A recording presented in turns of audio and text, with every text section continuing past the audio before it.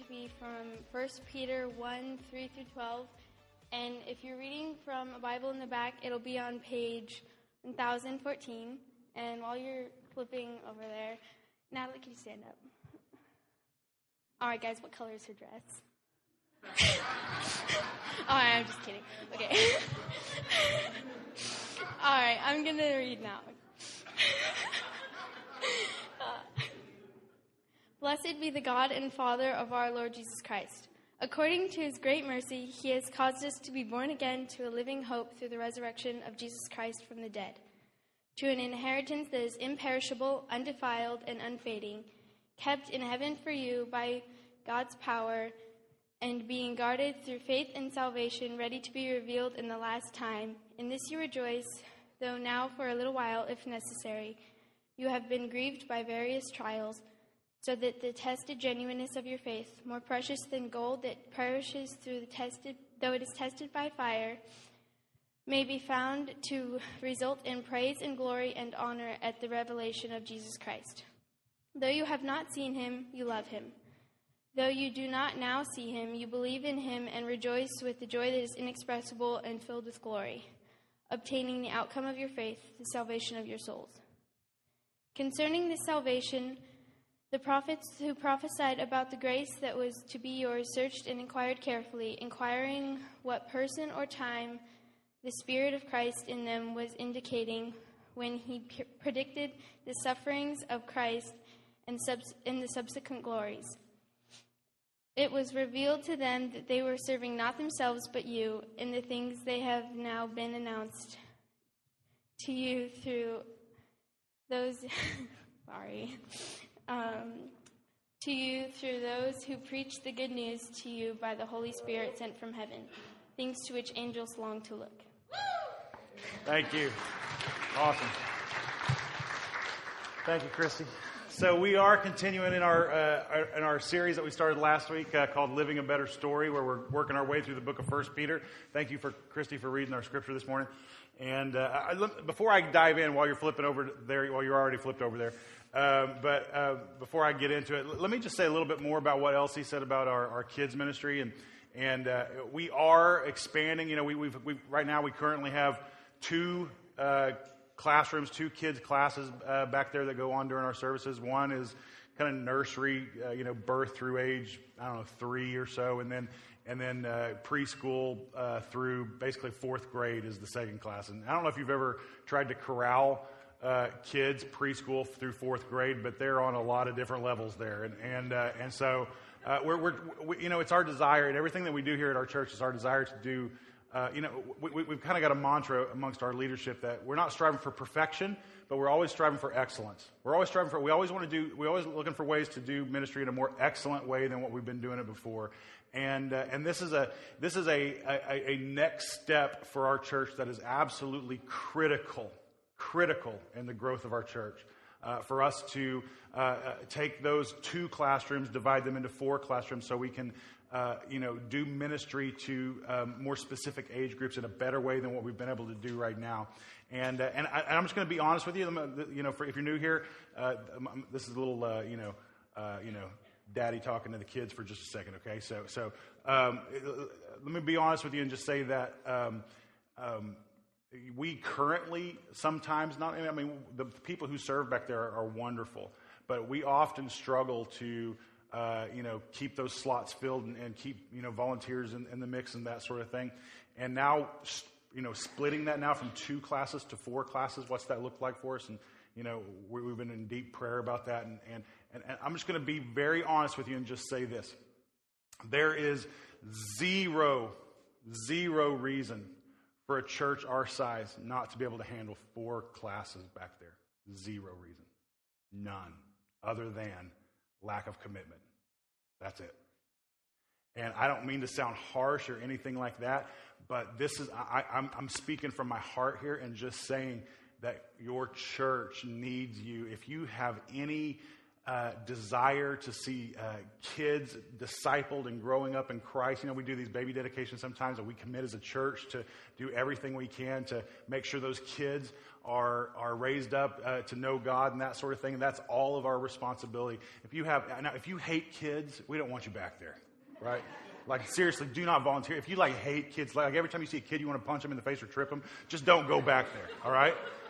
But if you have any kind of heart and love for kids, then we could really sincerely use your help, because it is critical for our church to move forward. This is one of those. There are certain issues in church life as churches are growing that will cause a church to plateau and stop growing, and this is one of those issues. Kids ministry in particular. That if we can't expand our kids ministry, there will be a ceiling to our growth as a church. And so would you just do this? Again, call it high pressure, call it whatever you want. Just simply do me a favor and pray about it. Just pray about it, but pray quickly, because we need your help pretty quick, okay?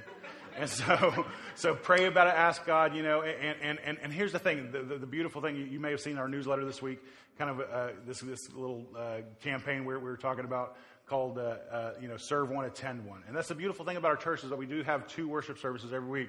And so it's so easy for you. Back in the day when we had 1 worship service, if you were volunteering in kids' church, then you just didn't get fed that week, right? You were feeding somebody else, and so you didn't get fed. That's not the case anymore. You can come to first service, volunteer in second service, or vice versa, and still get your own spiritual needs met as well. And so, again, just throw that out there. Pray about that. Please help us, and then we'll continue to grow as a church. Amen? Amen. All right. I'm going to get off my soapbox and get on my other soapbox. Okay. So, 1 Peter. Now, this is, I titled the sermon today, A New Hope. Anybody else know something else titled A New Hope? What? Star Wars. You're right. The very first Star Wars, 1977, old school first Star Wars, not episode 1, jacked up Star Wars. We're talking episode 4, 1977 Star Wars, A New Hope. And the legit Star Wars, okay? Not the Jar Jar Binks ruining Star Wars. We're talking, not that, anyway. We're just get into Star Wars, right? Okay? And that episode was called, when the da-da-da, and the words scroll forward, and the first thing you see is episode 4, A New Hope. And that was the title of that particular Star Wars. And the reason was that was the title was because in this Star Wars universe, there was, basically evil had taken over the universe and was in control, and the good guys were on the run and hardly anywhere to be found, and until the discovery of this young whiny little boy named Luke Skywalker, who had the good side of the Force somehow in him, and he was going to bring balance to the Force. And anyway, it's all new agey and horrible. And anyway, that's the thing. So, but what we're going to be talking about is a different kind of new hope this morning.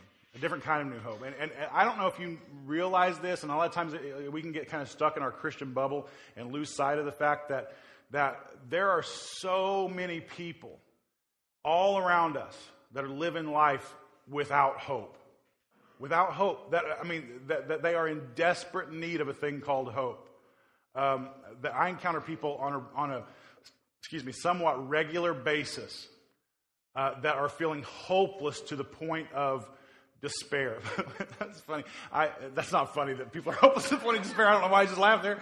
I laughed because of this. I met with our missionaries that we support in Papua New Guinea, the Clausen family.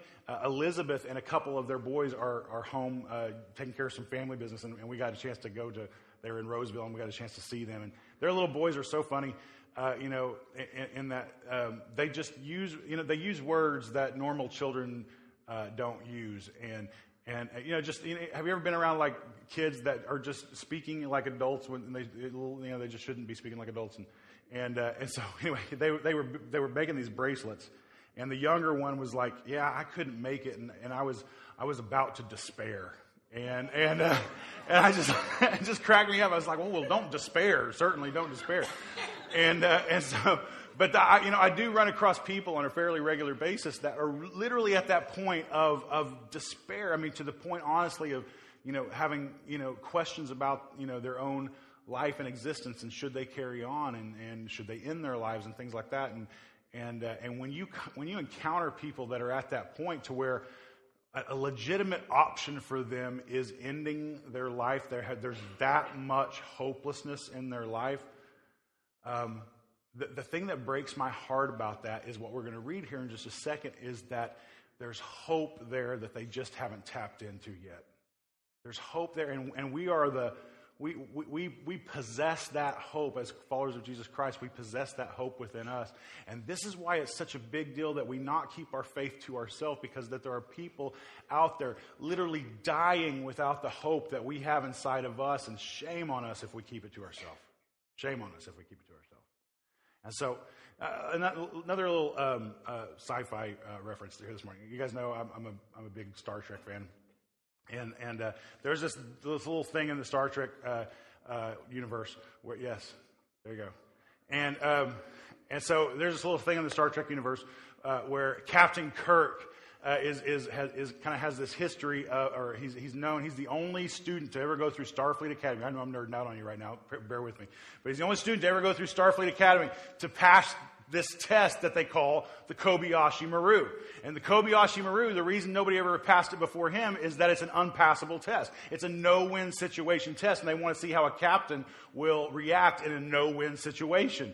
And so Captain Kirk had not passed this test, got sick of failing this test, and finally he found a way to beat it and a way to win, and basically he cheated. He went into the computer and changed the program so he could actually win the test. And that's the Kobayashi Maru. And we find ourselves in situations like that a lot of times in our life where we're looking at the options ahead of us and we feel like there's no win. We have a no-win situation. Like every choice I make is not the choice I want to make. It doesn't provide the result that I want for my life. And so that's when we get those hopeless feelings.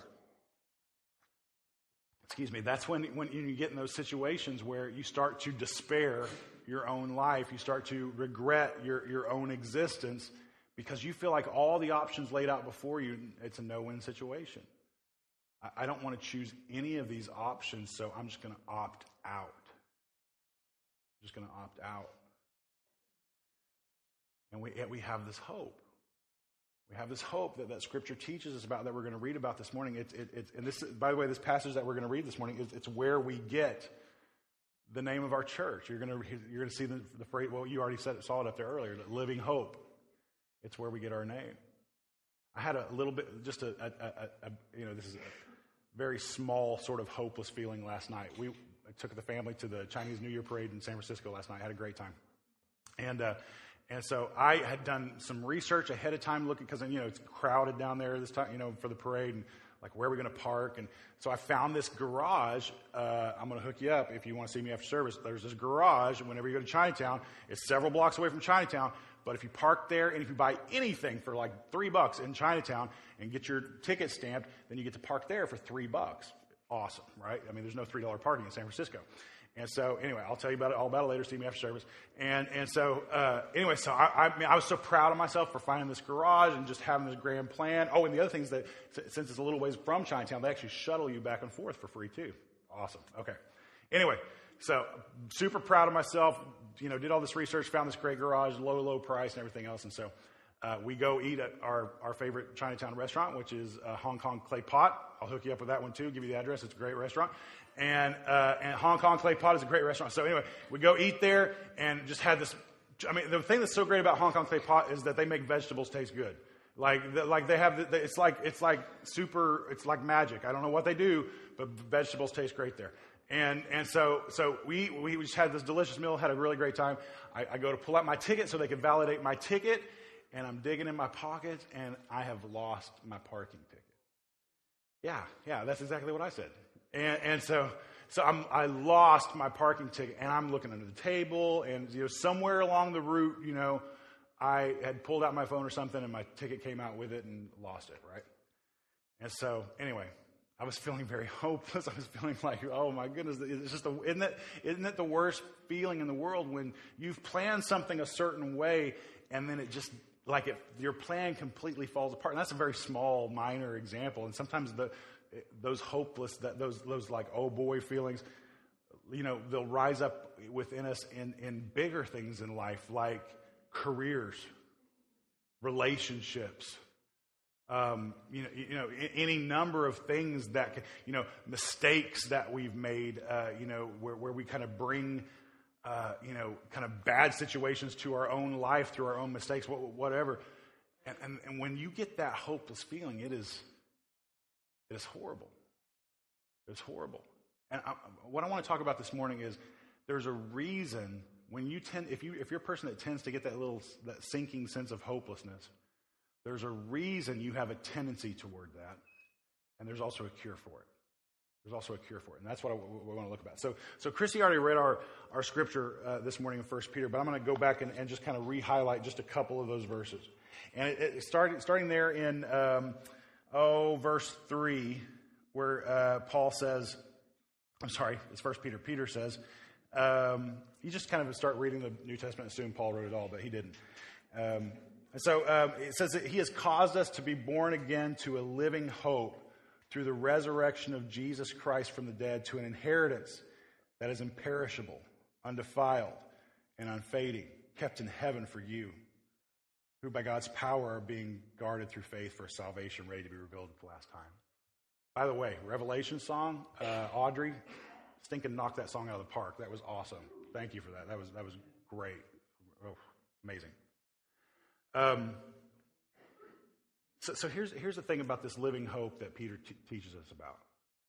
He's like, and by the way, the group of people that he's writing to are people who he is assuming are hopeless. We've already established last week that these are people who were kind of exiles, where they were living, people on the fringe of society, people who, even apart from their own spiritual sense of who they were, just felt hopelessness in just their general living situation and where they were in society and that sort of thing. And Peter is reminding them that we have been born again, those of us who are following Jesus Christ, born again to this living hope. And I love his phrase that he says, to an inheritance that is imperishable, undefiled, and unfading. I don't know if any of you have ever experienced receiving an inheritance or experienced the news that you will someday receive an inheritance. If you've never been through that, I'll just tell you that when you get that kind of news, it is a blast of hope. I mean, it's just a shot of hope in your life, and it's something. We experienced a little bit of that in our own family, of just news of a coming inheritance someday, that sort of thing. And when you have, when you had not a lot of prospects in your future, and suddenly there are prospects, it's like you can breathe again. You can breathe again, and there's a sense of gratitude and thankfulness and everything that kind of washes over you with that news. It's just such great news. And Peter says, but here's the thing about inheritances that we might receive, whether they're financial or real estate or whatever they might be, that we might receive in our lives, today. The thing about that is sometimes things go wrong. Sometimes things get caught up in court. Sometimes the inheritance you are expecting ends up being much less than what, sometimes your inheritance gets squandered on other things, and it doesn't end up panning out the way that you thought it would. And Peter says, for those of us that have been born again to this living hope through the resurrection of Jesus Christ, we've got an inheritance that's imperishable, undefiled, unfading. It is locked in. It is secured for us. And that inheritance, basically what Peter is reminding us is that not only, for those of us who have been born again in Christ, those of us who have experienced that new birth that Jesus talks about in John 3:16, not only have we been saved from our sin and from the consequences of our sin, but what the Bible also teaches is that there's a second salvation coming. It's the ultimate salvation. It's the ultimate time when we will be saved from this wicked and fallen world, when Jesus sets all things right and we receive that inheritance. When we receive that inheritance, he's like, not only do you have hope because of what Jesus has done in your life right now, but don't lose sight of the fact that you have an inheritance coming that will make everything you've experienced in this life just pale in comparison to what's getting ready to come to you. You have hope in what's getting ready to happen for you. And he kind of, briefly in his own words, kind of outlines how we got that hope, and it's basically through Jesus. It's through Jesus. Through Jesus God stepping down out of heaven and putting on flesh, sacrificing himself to pay for our sin, rising from the dead, working on our inheritance, and will someday reveal himself in that ultimate revelation when all things are set right again. It's all through Jesus. Jesus made everything about us. About us. He came so that we could be saved.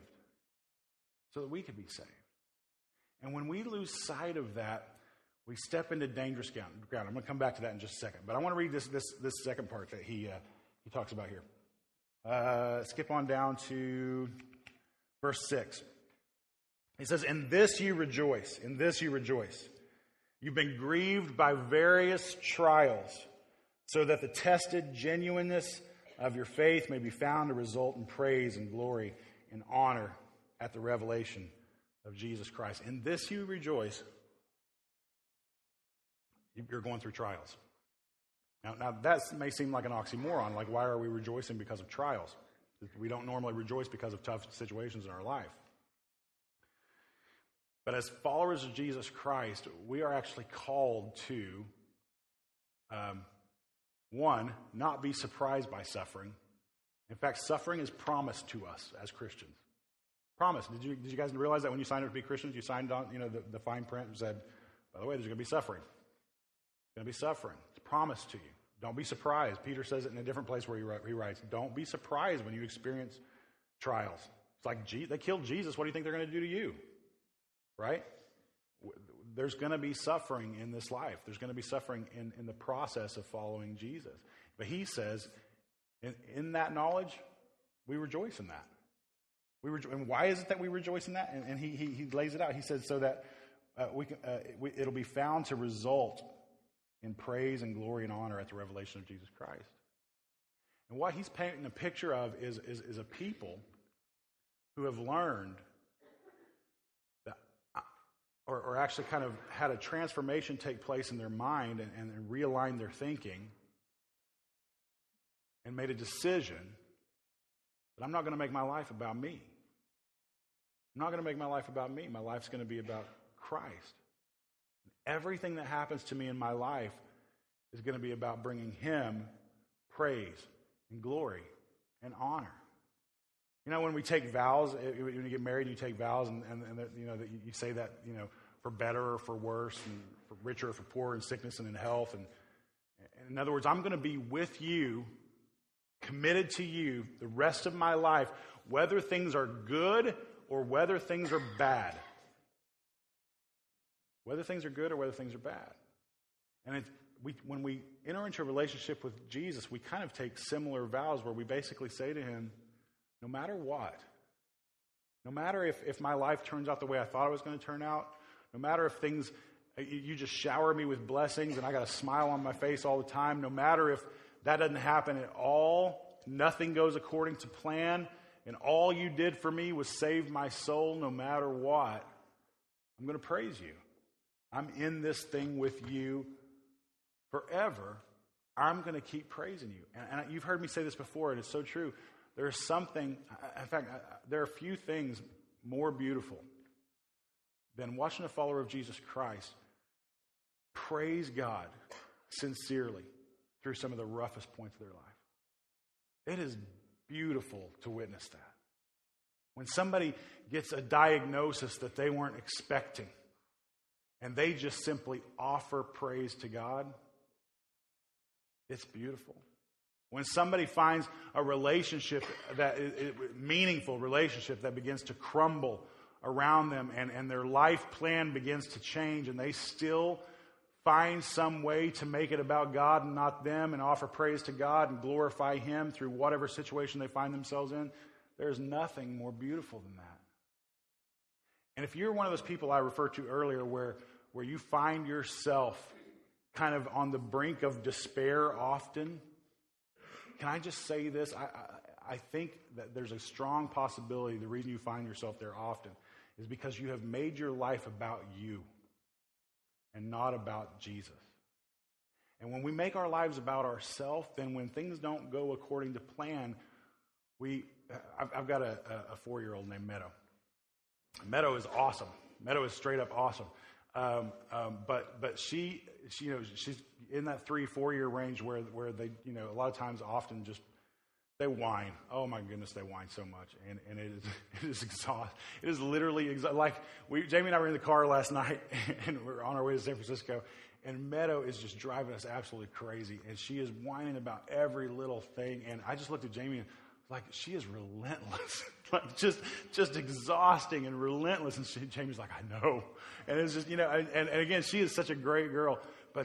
So Meadow knows though, man, when she kicks into whining mode, and I'll tell her, I'm not going to listen to you while you whine. You got to stop that whining. I'll say, go sit in your room for a little bit. Can't listen to whining. If you want to come talk to me and ask me a question, that's fine. But don't whine about every little thing. And so this is the thing. I think a lot of times when we make our lives about, even though we're grown-ups, right? I mean, I'm not trying to say you're, a child, but let's be honest. We all have some childlike tendencies from time to time. And when we make our lives strictly about us, then we tend to be whiners. Because when things don't go according to our plans and we don't get our way, it's really easy to pinpoint that stuff in a 4-year-old, right? It's much harder to see it in yourself. Much harder to see it in yourself. I often laugh inside, because I don't want to make you guys feel bad. But I often laugh like in situations when I'm counseling and marriage counseling and things like that, and somebody will say, well, you just don't understand, she does this and she does that, and she just all the time on me about this, and anyway, just all this kind of stuff, and I'm like, yeah, me too. That happens in my marriage too. Welcome to marriage. Welcome to life. That's just the way things are. It's just amplified in your head because you're so selfish right now, right? And that's the way. I mean, some of this stuff that we just get so out of perspective and so focused in on because we're all about living for ourselves and not about living for Jesus. It's just life. Everybody's got that same. I tell people in marriage counseling all the time, you guys have not told me anything in here that is not common with every other marriage I know of. It's just life. And yet when we begin to break that focus off, away from us and start focusing on God and focusing on others, that is transformational in our lives. Transformational. This is the kind of the big point that I want us to get out of. Go ahead and put that up. Today's message. And it's this. That kind of your mantra for rediscovering hope if you've been hopeless is this. Jesus gave all for me, so I'm going to make it all about him. Jesus gave all for me to secure a hope for me that I've probably been ignoring, actually. So I'm going to do my best to make it all about him. So guess what? When I don't get that promotion at work that I thought I deserved and I'd worked so hard for and I got stabbed in the back and somebody took it or whatever else, glory be to God, because one of the prophets in the Old Testament tells us that God is the God of our promotions. God is the God of our promotions. His timing is perfect. It could be that if you would have got that promotion at that time, it would have been disastrous for you. And God is actually protecting you in that move. Why? And so how are you able to see that way instead of being disappointed and selfish and everything else? You fix your eyes on Christ, and in every situation, to God be the glory. To God be the glory. So when I'm struggling in my marriage and it seems like every marriage around me is happy and blissful and I'm just miserable, to God be the glory. Why? Because this marriage is not about me anyway. It's about God. You guys have heard me say before, the purpose of marriage is not your happiness. The purpose of marriage is for you to show the world around you the relationship that exists between God and man. That's the purpose of marriage. So when your kids are driving you crazy and they're like 5 years old and you're counting down the days till they graduate, to God be the glory. To God be the glory. He gave you those beautiful kids for a reason. He gave them those personalities for a reason too, by the way. He did. It's your job to help them redeem that nature, that whatever, it is about them, to help them kind of redeem that in Christ. You make it about Jesus. You make it not about yourself. I'm sorry your kids keep interrupting your TV show. Wah. Get over yourself. Get over yourself. It's not about you. It's not about you. You want some hope in your life, then take your focus off of yourself. Fix your eyes on Jesus and never, ever look back. Never look back. Guys, here's the thing. I'm going to close with this. I don't mean to diminish your hopelessness if you're in a hopeless situation right now. Because can I be honest with you? I've been in hopeless situations before. I felt that pain of I had a conversation with somebody recently that said, I was telling them, I don't think I've ever been suicidal, but I've definitely been through periods of my life when death was welcome. You guys know that feeling? When it's like, it would just be easier if I checked out right now, right? I've definitely felt that hopelessness in my life. And I know when you're there, it is next to impossible to force your focus off of yourself onto Christ or onto others or whatever else. But this is the thing about faith. The Bible actually teaches us that the faith, because we tend to think about faith in this, if I could just muster up enough faith, if my faith was just stronger, then I could do this. And yet this is what the Bible teaches about faith. That faith that you're trying to muster up, it doesn't come from you anyway, it just comes from God. When God says, have faith in me, He gives you the faith to have in Him. It all comes from God. It literally is all about God. So redirect your prayer away from yourself and redirect your prayer to a God and just say, God, I'm weak right now. I'm struggling right now. I'm feeling hopeless right now. Give me the faith to move on another day. Give me a faith to shift my focus from myself and shift it back towards you. God gave all for us. Jesus gave everything for us. So I'm going to make it all about Him. Amen? Amen. Let's pray. Father, I love you and I thank you so much for your word today. Your word is good to us. And I want to just ask you for that extra dose of hope, that extra dose of faith that we need to take our focus off of ourselves and fix our eyes on you. God, if there's anybody in the room right now that has, for whatever reason, whatever situation of their life, whether it's relationships or finances or sin or any number of other things, God, that they are feeling hopeless about their life right now, would you just give them the faith to see you? Give them the faith to make you the center of their universe rather than just simply focusing on themselves and their problems and that sort of thing. So God, right now, I invite everybody in this room to give you glory right now. God, whether things are going great or whether we're struggling, to you be the glory right now. We glorify you. We thank you for being our God. We desperately want to be your people. Give us the faith to do that. I pray all this in Jesus' name.